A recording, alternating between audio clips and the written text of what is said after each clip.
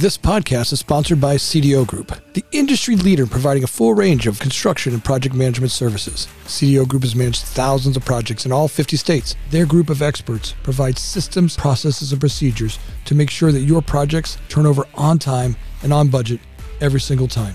With over 24 years of experience, CDO Group is the industry's leader in construction management and general contracting services. To find them, go to cdogroup.com. Hi, and welcome to the Future of Development podcast. My name's Anthony Montague, and I'm here to inspire people to find amazing careers in the construction development world. If you like our podcast, please make sure you hit the subscribe button down below. If you really like our podcast, make sure you hit the little bell. Hi, and welcome to the Future of Development podcast. I'm your host, Anthony Montague, and today I am joined by a robot expert and one of the most curious men I've ever talked to, Sam Bell. He's got a robot that paints designs on the street. You're going to love everything about Sam. Sam, welcome to the show. Sam, welcome to the show. I'm really excited about having you on as I got to learn more about your product and the software you guys have developed and the hardware that goes with it. It got me really excited. Our pre-shows went pretty well, so I'm excited about the audience getting to know who you are. Well, thanks so much for having us. As I talk to entrepreneurs and creators, what really excites me is the path of their life, right? Rarely do they have this, like, I'm going to build a robotic machine that can paint stripes as a destination. It started somewhere else. And I think that's as interesting for the audience to find as anything. Sure. I agree. And it's rarely a straight path from A to B to Z. So give me a little bit about your background. Where did you start your career? Where did I start? Which one? Well, right. So you've had multiple careers, right? Yes. So I started out, like a lot of kids of my generation, we were products of the space race and education. So my dad was, in fact, a rocket scientist for NASA. We moved all around the country every couple of years. So you get ripped out of one school in the middle of the school year and thrown into another one and sink or swim on your own. So I wound up going off to college a year earlier or so because I was just so bored with all of the schooling by that time, and went to a place called St. John's College in Annapolis, Maryland. It's the Great Books School. So you learn such exciting and useful things as classical Greek, Middle French, because God forbid you should learn anything with modern application. But you read the great books of the Western world, from Homer to Freud and everyone in between, Einstein, Wittgenstein, everyone. So it was tremendous classical education. Then I went to law school after a bit of work as a private tutor, went to law school and worked in the courthouse and realized that was not for me. It brought out the very, very worst aspects of my personality. And I said, I just don't want to be a professional asshole. You can edit that out, but it's the truth. No, I get it. Practicing law, my wife's a lawyer, and it's a tough career. I mean, literally, they're thinking and they're solving problems or creating problems all day long. And at least once a day, I hear her say to another attorney, "Do you want to solve this, or you want to keep charging fees?"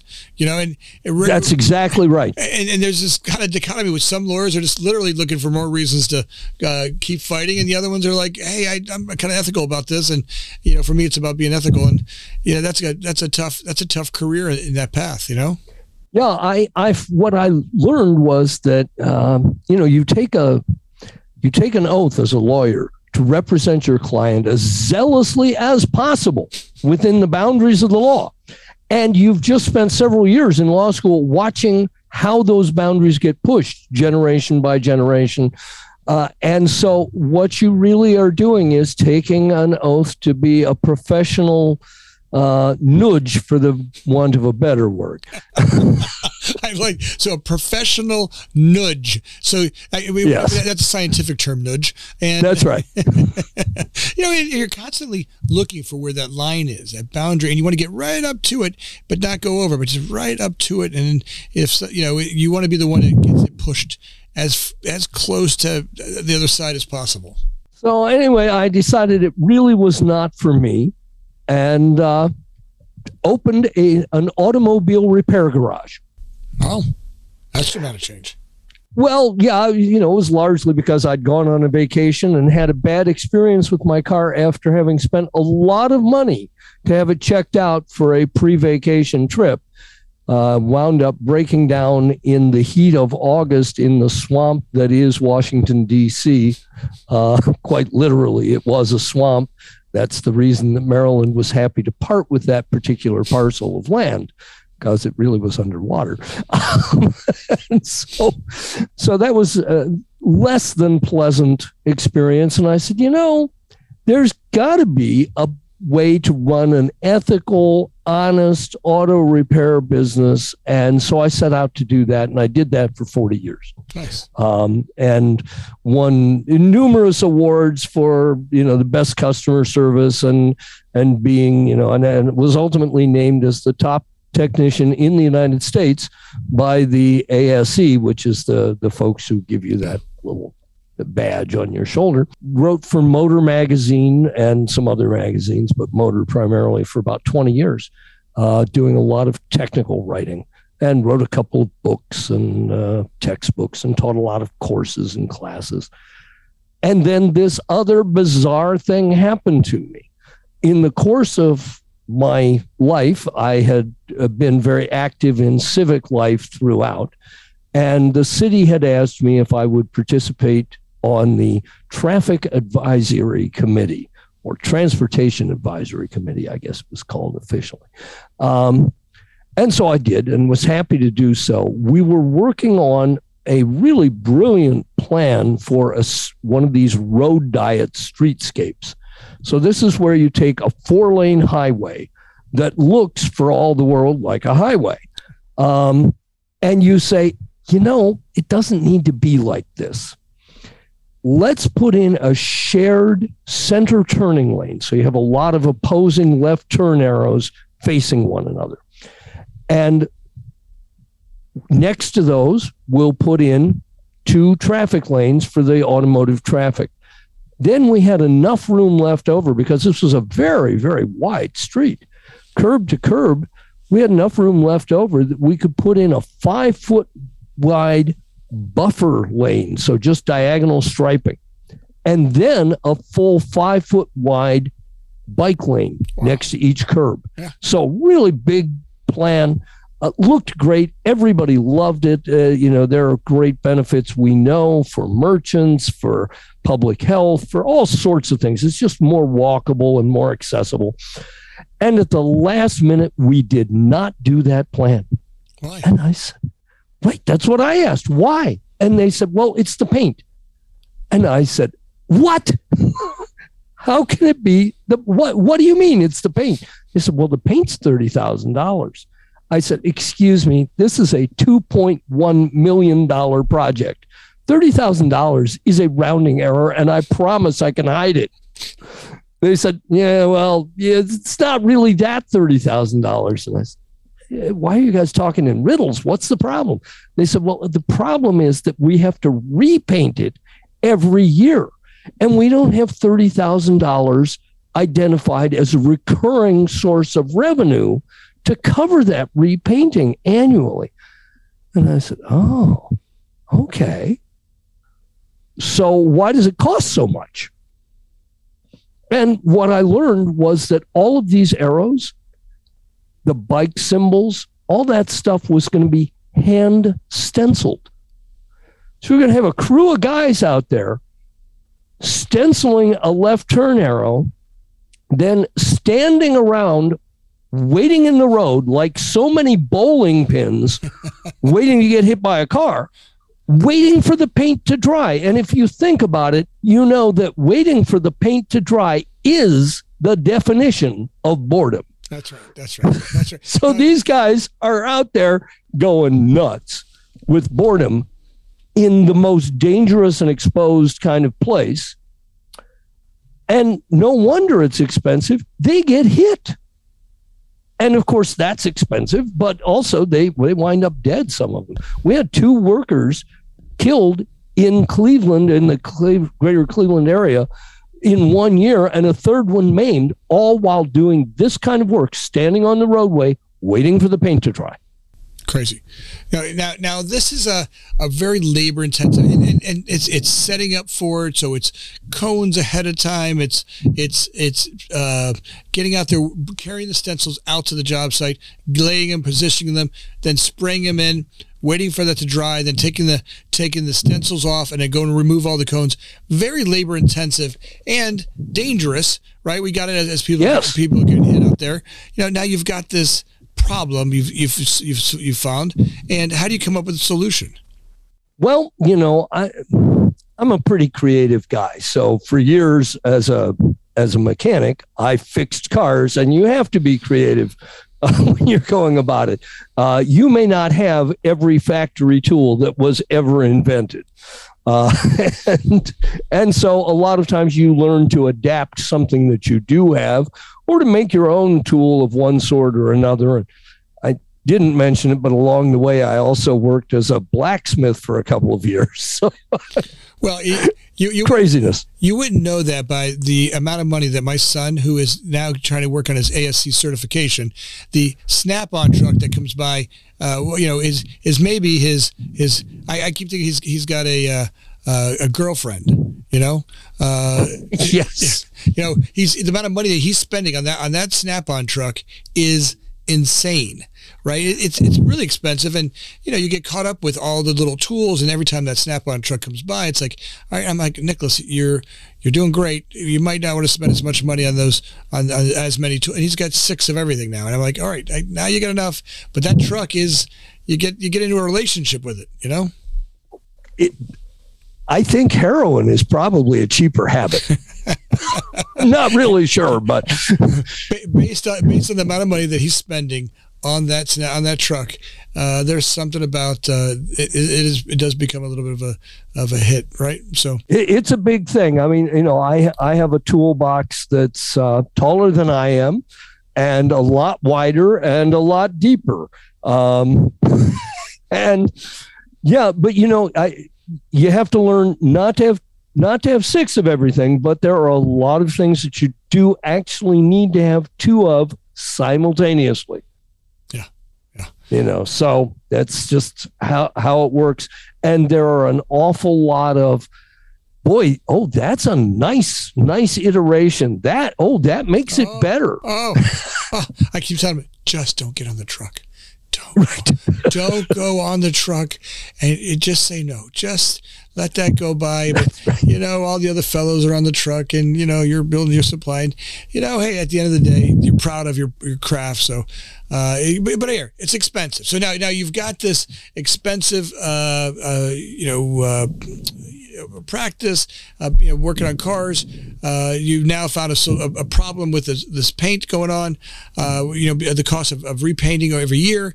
And how do you come up with a solution? I was out for a bike ride with my buddy Wyatt, and Wyatt is also my co-founder and partner in crime in this craziness that we call RoadPrintz. And Wyatt is, as it happens, one of the foremost roboticists in the world. Okay. So I was describing to him my issues with this streetscape, and he asked the question that he always asks, well, could we do it with a robot? And usually I get to say, no, Wyatt, it's not about robots. But this time I said, well, actually, I think maybe we could. So as we were riding along, we were sort of envisioning a couple of different ways that we could do things. And some of them were pretty straightforward and much too easy. So they were immediately eliminated. And by the time we finished our ride, we happened to stop at one of the neighborhood watering holes and sat down and did a couple of sketches and said, this is a good idea. Had another couple of beers and decided it was a great idea. So some of the best ideas have happened on a napkin in a pub, Amen. Yeah. So we decided we would give it a flyer, and we found a fellow who was willing to lend us a truck and do the upfitting necessary. We found a robot company that was willing to lend us a $40,000 industrial robotic arm to put on it. And we went out and bought a really cheap paint compressor, the kind that you buy, at Sherwin-Williams or something. It's the home unit, not the pros unit. Strap that on, and by golly, we could in fact make it paint. Wasn't really pretty at first, but the concept was there, and we realized that there was something good that we could do with this. So we did it. So now you've got the basics of a star, right? You kind of create a proof of concept and go, okay, I've got the ability to transport, something that can operate the paint sprayer. I've got the arm that can move and do this. Now you got to start to tighten it up, get to a point where you get a lot more precise, so you're not so it's not messy. But at least now you've got it working. And from there, let me ask you, from the time that you start the napkin drawing at the pub to the time you get to here, is that 1 year, 5 years, 3? What's the time frame it takes? We're in about year 4 now. Okay, got it. So you're about 4 years into it. About 4 years in. That's the thing that I think a lot of people don't get, is that, a lot of people think that you get an idea and boom, next week it's implementation, or that guy must be lucky. Right? That guy must be lucky he gets to play with robots. And, if I could play with robots, I could create that. But the truth is, they don't think about all of the things that it takes to get to play with the robots, right? It's the idea, and then it's got to ruminate a little bit in your brain. Then you can start looking for relationships where you can borrow a $40,000 robot, right? I mean, right. Now I got to go, hey, can I borrow your $40,000? And by the way, I'm going to spray paint with it. And, I may get it messy. And then, start to buy and make some investments before you even have a product, right? You're not selling it to anybody yet. Yeah, no, we spent rather a lot of our own money on this. And along the way, we were really, really fortunate. We were able to attract some translational grants from the state of Ohio and from a local resource, the Great Lakes Innovation Development Enterprise gave us 2 consecutive grants.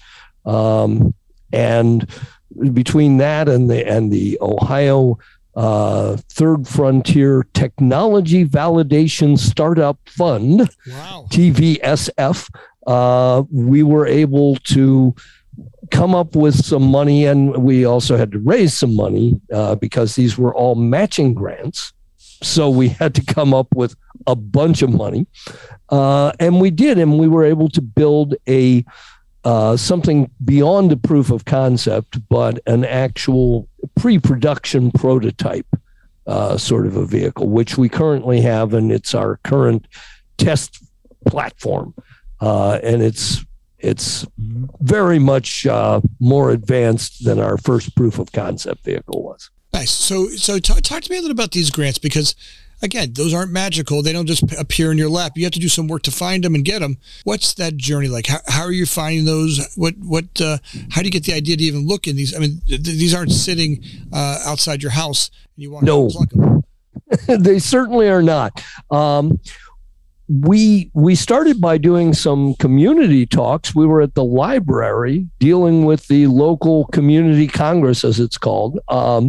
They have an annual science symposium, and they do it as a pachachka, if you know what that is. No, so that's one of these things where you have multiple presenters, and it's very rapid fire. You have 7 minutes for 7 slides. Sit down and shut up. Boom. 7 minutes, 7 slides. So you got to get your elevator pitch down pat. You are cleaning it up. You're out there, you're knocking it out. It's quick, down, and dirty. Yes, or it's supposed to be. Of course, ours was terrible. Hey, it's all right? That's where we started. That's right. That's right. And that's how you learn how to do this pitching stuff and get these grants. So we became aware of some of these grants through a local entrepreneurial assistance program called Jumpstart here in Cleveland. And they pointed us towards GLIDE, the Great Lakes initiative. And so we went to them and learned what their rules were. And we made a pitch and they said, nah, go away. But they did give us some feedback. And so then we went back with our pitch again, and they said, nah, go away. So then they changed the rules just as we were about to go back. And they said, now, if you want to pitch in this round, you have to have matching money. And I said, we have matching money. I'm betting that there's not going to be a lot of people who have it in the first month since this new requirement went into place. Let's go in and pitch again. So we did, and they said, you got money? I said, yeah, I got money. They said, all right, you're in. Wow. And that's all a practice of, I swear, I have learned more by the mistakes. I go in and start talking and literally just keep talking about it. And in talking about it, it gets created. Every business I've ever had, every company I've ever had. Yes. The first time I started CDO Group, it's a consulting company to do construction management. There wasn't even an industry in place, right? Like literally when we started it, we would talk to people and they're like, are you a general contractor? Like, no. We're a construction management firm. We just want to be your owner's rep. And they're like, well, we have people inside. I'm like, well, we want to do your overflow. We want to support you. And at the time, outsourcing didn't even exist. And as we kept working it and creating it and really creating trust in a brand that, was relentless about a couple of its, just its principles, and said, look, we can do this and be honorable about it and deliver a great product. And it was the product that kept speaking to us. All right, deliver a great product.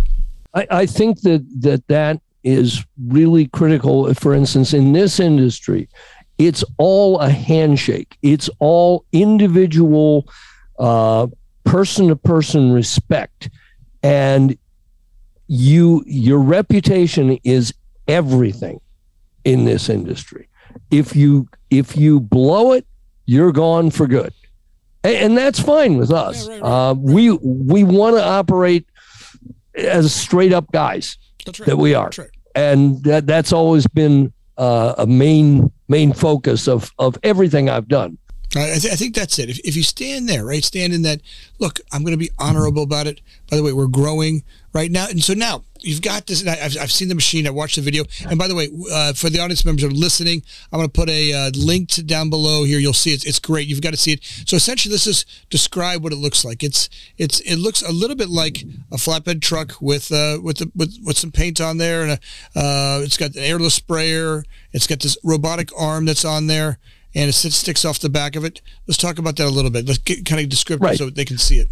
So the arm looks as much as anything else like it might belong on the back of a wrecker, a tow truck. But it unfolds in a kind of an unusual way. And instead of lifting up a dead car, it can spray paint onto the roadway.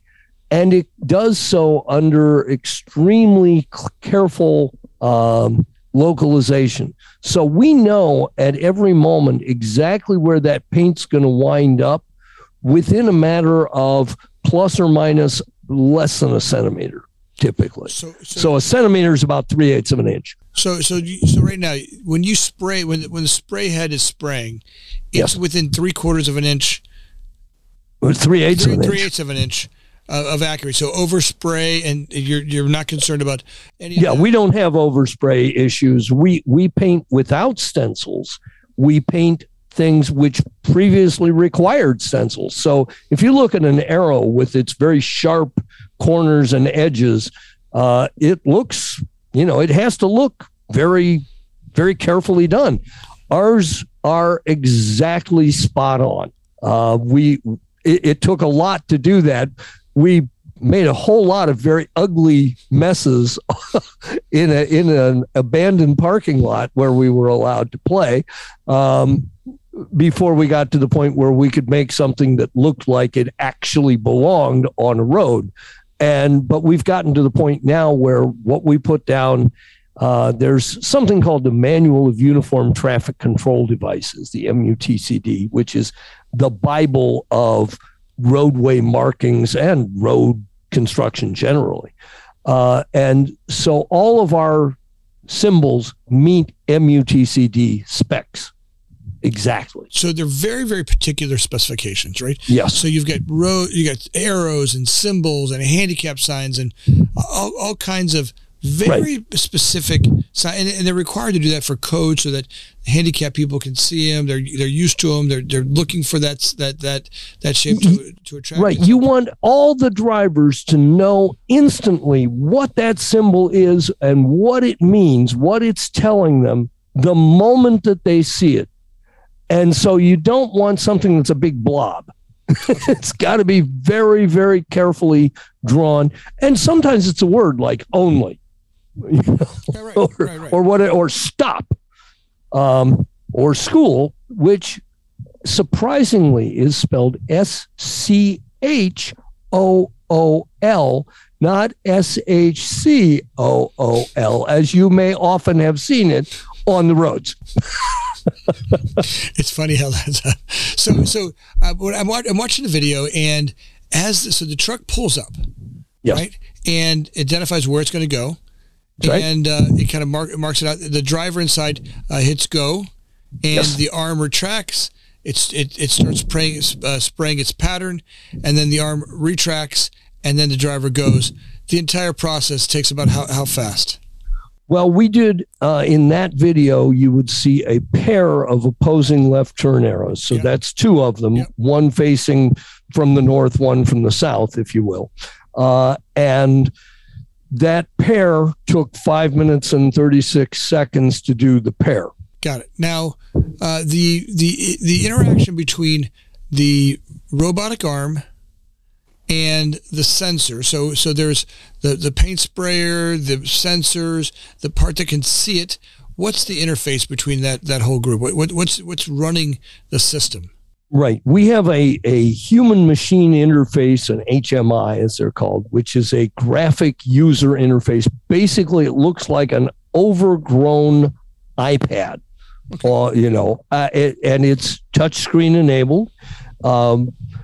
We also have mouse capability or joystick capability. So, it depends on what you're most comfortable with. But it works very, very easily just with a fingertip. And so that's what I usually use. And I'm the one in that video that's right, doing those arrows. There's an awful lot between that screen and the robot. There's some honking fast and expensive industrial computers. There's some very specialized sensors. So, for instance, I know when you look at your odometer in your car, you see tenths of a mile. When I look at mine, I see tenths of an inch. Wow. So it gives you a little perspective on the kind of precision that we're talking about. We have a number of sensors, so we know exactly latitude, longitude, we know where we are. And as we paint, we have to actually raise and lower the arm in order to maintain a uniform paint width, because the roads are always crowned. That's right. And in many cases, there may be a hill or a dip or a this or a that, and you need to conform to that road surface as it is.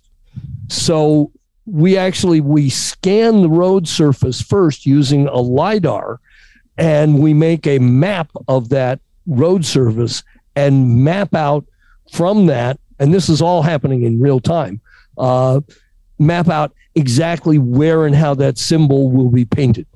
Well, I got to tell you, this is a game changer. Right now, the 5 minutes it takes to do the two of them, there's no other people. You don't need to put barriers or guards down. The truck literally can go there in place. I'm assuming you're using a very fast drying paint. Yes. Right now, the paint that gets used on that, and you compared to humans doing this, what's the timing? I mean, if you had normally, if you had a crew of experienced road painters who have done this work for years, a pair of opposing left turn arrows is going to involve minimum 2 guys, probably 3, maybe as many as 5. And it's going to take minimum 15 minutes to do a pair.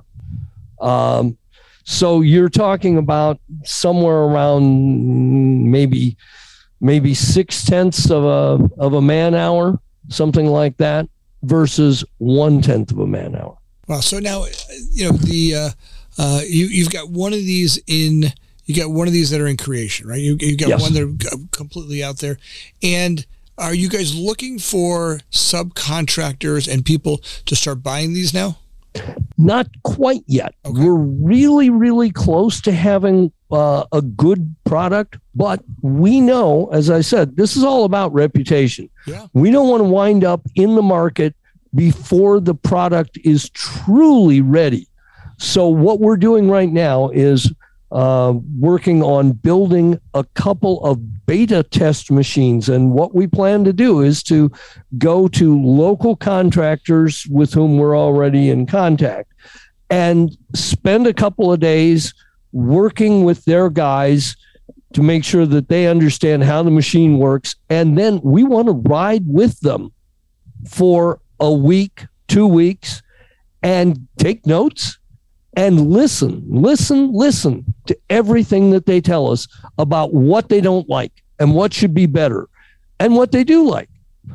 And then we want to take that, go back to the garage, revamp what needs to be revamped, and come back out and repeat that process throughout the course of this whole next summer, so that by fall, we really have a viable product, something that we can put out where our reputation will not suffer, but in fact will be, oh, wow, these guys really have it, and they really stand behind their stuff. So that's what we want. My guess is this podcast goes out to enough really great creators and people that make investment groups that don't be surprised if you don't get a knock on the door looking to speed that up. Because I mean, when I saw this, I thought to myself, this is a revolutionary product. You've got a breakthrough in the market. This is something that's needed around the world. Yes, you can see thousands of these machines going out around the world, and once you get that click and plug and play, how hard is it to learn to run the application? We figure that we know who our target audience is. Yep. These are not necessarily well-educated people. They are people who hopefully show up on a regular basis and are functional, but we don't expect somebody to be a programmer or a computer whiz or anything like that.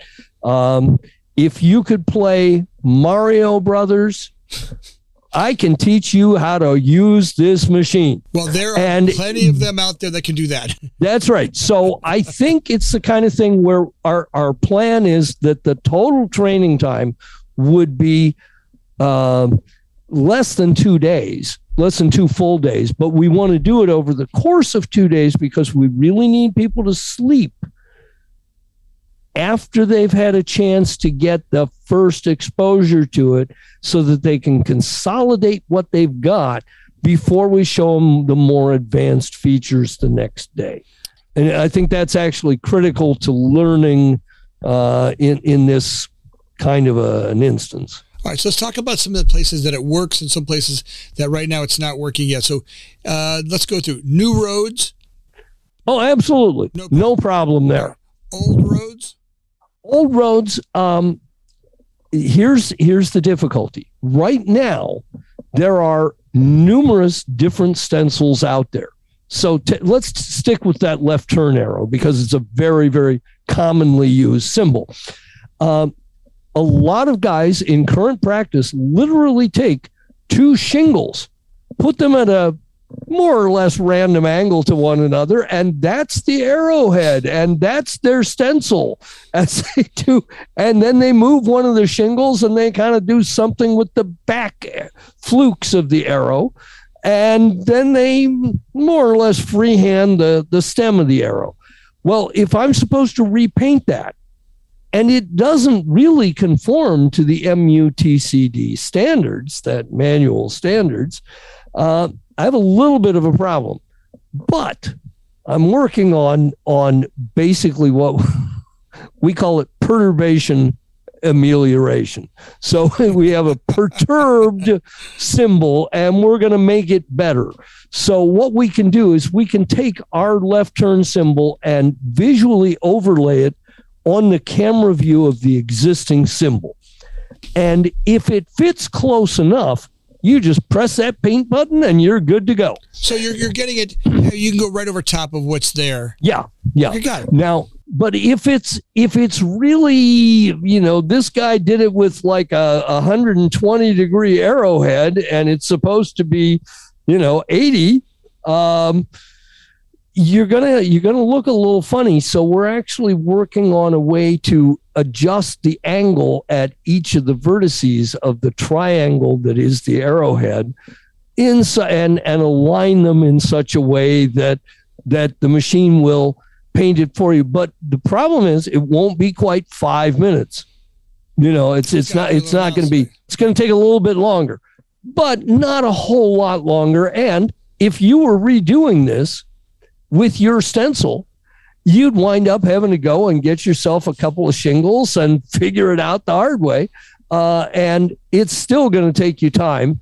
It will still be faster. And once we've recorded that symbol, anything that we do gets recorded. We upload it to a cloud database, and we have at that moment, from then on, we have the exact symbol, the paint file for it, the exact latitude, longitude, and heading of that symbol. Cool.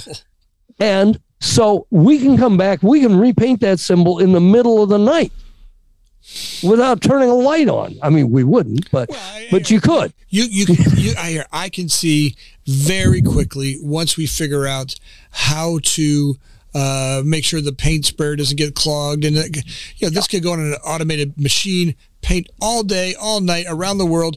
Leave here today and just keep painting until you're out, and come back and fill up again. And you could see a future where what you started.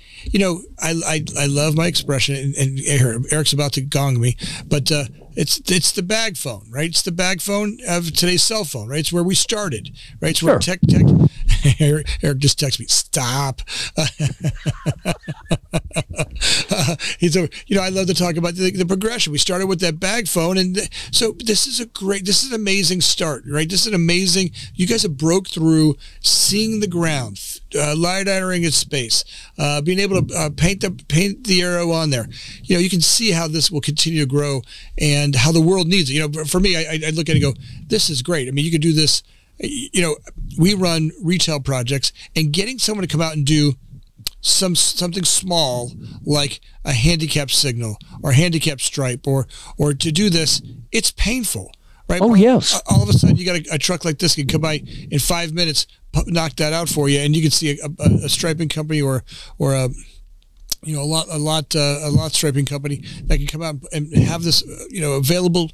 Boom! This is a really smart way to go. And Sam, you guys have done, Sam, you've done amazing work with, creating this breakthrough, right? It takes a little gumption to do this, and you've got that gumption.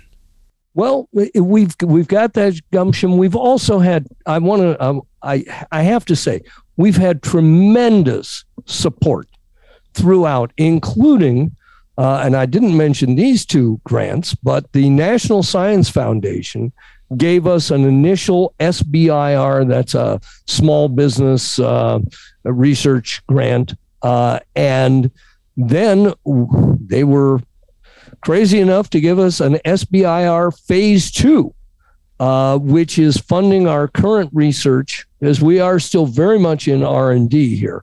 And that $1 million will go a long, long way towards making this a reality and better for everybody. And I just want to say, there are things that happen when you're doing work like this that are totally serendipitous and unexpected byproducts. So, for example, as we were working with calibrating our cameras, we realized that there was a problem in the traditional way of calibrating cameras for machine vision. So we came up with a different way of doing it. And that different way is now being ported over to the Da Vinci surgical robots. Wow. So you see that it's, you're working over here, you're working on painting the road. All of a sudden, you're doing prostate surgery over here. Now I'm Sam. This is what I tell entrepreneurs every day. The go do it, because look, if it's the world needs you to keep thinking and trying on new stuff, and you're right, like you said, you may be doing you start here. Where the road ends up, it just start the creative thinking. Be brave, right? Step into not knowing the ground's going to be there. Just take the step and trust that when your foot gets to the ground will be there. And if not, something else will be there that you need to have done. And the world needs your kind of thinking to create that. And that's, I always hope that one person, Sam, if there's a guy out there today listening right now going, I have this idea, I want to figure out how to get, go do it. Like, seriously, go right now and find the first step. And just remember that, that confusion is the stuff that tries to stop us. Our brains try to stop us from doing something.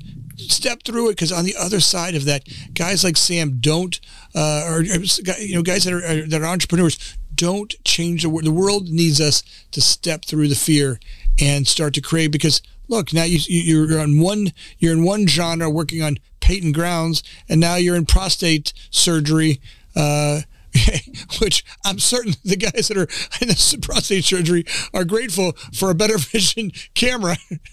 Oh, absolutely. Believe me, that's the one you want. That's the one you don't want to miss it.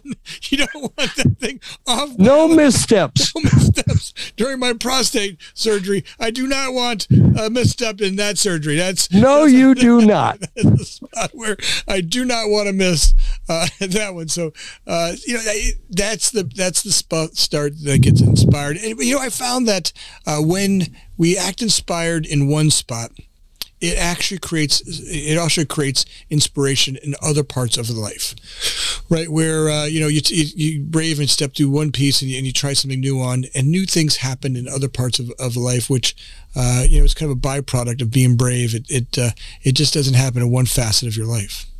Right. Well, it's like if you go to MIT, and there's a place there called the Shed, and the Shed, everybody who's got a space in there runs into everybody else on their way to the John, or on their way to the water cooler, or just, on their way to get a Coke or whatever it is. And the wonderful serendipity of those encounters has already changed the fabric of technology dozens of times. Dozens, right? That we know of. Right here. And where that goes, nobody knows. Right? There are ripples everywhere. That's right. The butterfly effect. That one little flutter of inspiration just continues to grow and grow.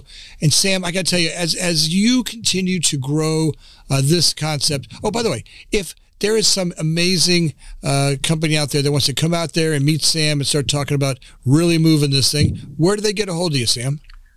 RoadPrintz, spelled with a Z because the S was taken. So it's RoadPrintz.com.